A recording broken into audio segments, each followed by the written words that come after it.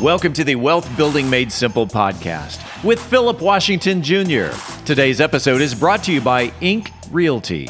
Today, along with Robert Lewis of Inc. Realty, Philip talks about 5 tips to prepare your home for sale. Philip Washington Jr. is a registered investment advisor. Information presented is for educational purposes only and does not intend to make an offer or solicitation for the sale or purchase of any specific securities, investments, or investment strategies. Investments involve risk and, unless otherwise stated, are not guaranteed. Be sure to first consult with a qualified financial advisor and/or tax professional before implementing any strategy discussed herein. Past performance is not indicative of future performance. And now, here's Philip. Alrighty, we are back with another episode of Wealth Building Made Simple, where we make wealth building simple. Got Rob L. Lewis Jr., the realtor, back on. What's going on, Rob? You got it, Philip. Alrighty, so 5 tips to prepare your home for selling, which is, I think these are good because I think about the times when we got ready to prepare our home for sale, we just like, all right, let's sell the home. What do we do next? Right. Let's go. We're going to put a sign in here. We're going to put a sign in here. Yeah. So what should we do to prepare our home to sell? So obviously, we're coming up on selling season. It's summertime. This is where people are most likely to want to move, where it's convenient in terms of schools and whatnot, this, that, and the third. So I wanted to come with some inexpensive things that you could do that is going to maximize your value and increase your equity position at the time of sale. So one of the easiest things to do is a deep clean. Like when you get a deep clean and sparkle up the house a little bit, man, it makes wonders. I know when we clean our personal house, and then you walk in, it's like, man, who lives here? Like right. It's like it feels like a brand new house. So that's one thing that you can do.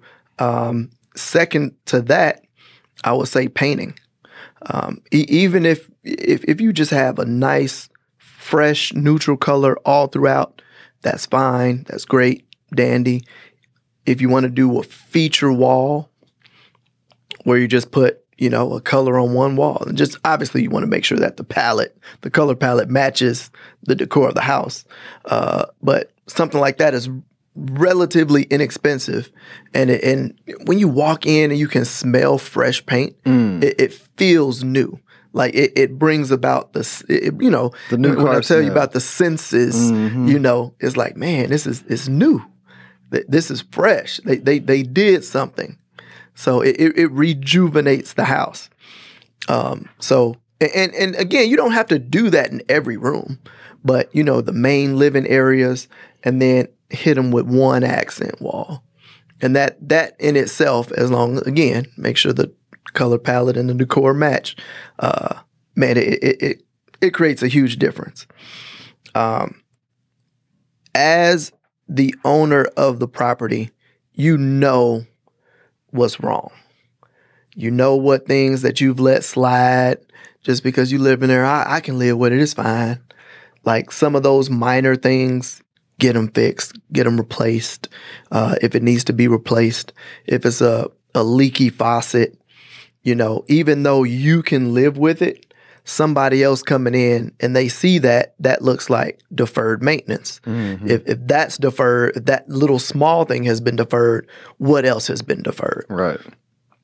So take time, go through the house, fix and or replace whatever things that need to be replaced, that are especially the things that are forward facing. So, doors, faucets, light switches, light fixtures. Those types of things that are, relatively inexpensive, but it adds a brand fresh new look to the place. And I didn't add with fresh paint new light bulbs, and make sure your light bulbs match. Please, at least in the same area. Don't have like daylight bulbs and soft white bulbs, just scattered about in the same room. So in the same room, at least make sure you have the same light bulb color and the same type of light bulbs. That helps a whole lot.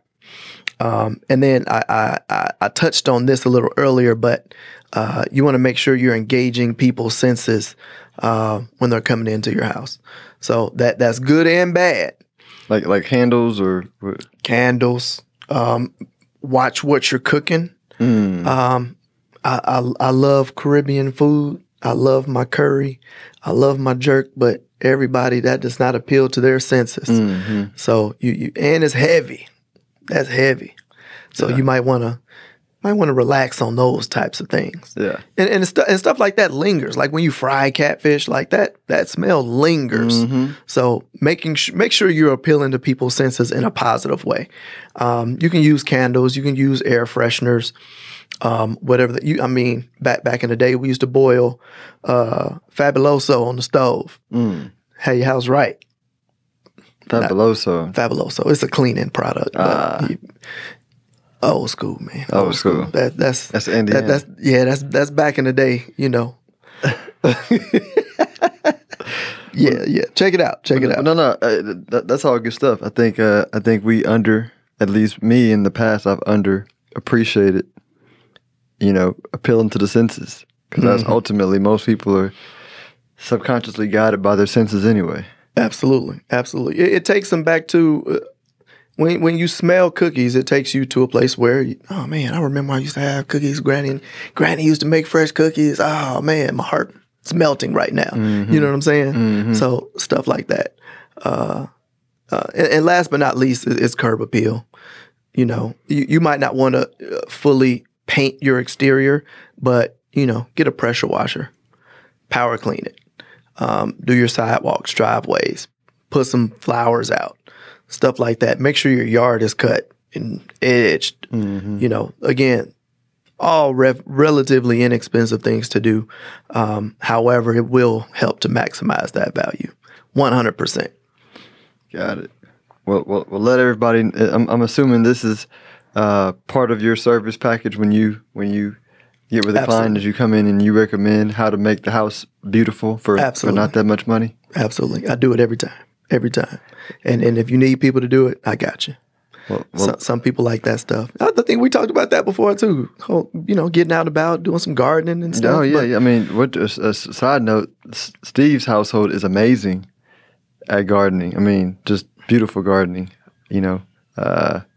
Super impressive. I know that was random, Steve, but I'm still thinking about how impressed I was at the household's gardening ability. I'm pretty sure I can at least see some pictures. Yeah. There you go. Well, let everybody know how they can reach you if they want more information. Best way to reach me is my cell phone. It's 317-372-3022. You can email me, rob@inkrealtygroup.com. That's ink with a K. And I am Rob L. the Realtor across most social media channels. Hey, so thanks for coming out and sharing some great information, Rob. Always a pleasure. Y'all make it a great one.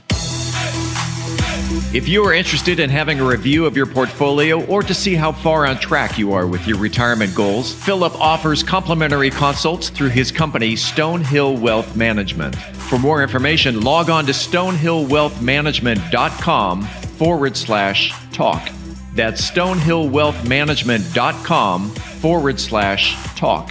Philip Washington Jr. is a registered investment advisor. Information presented is for educational purposes only and does not intend to make an offer or solicitation for the sale or purchase of any specific securities, investments, or investment strategies. Investments involve risk and, unless otherwise stated, are not guaranteed. Be sure to first consult with a qualified financial advisor and/or tax professional before implementing any strategy discussed herein. Past performance is not indicative of future performance.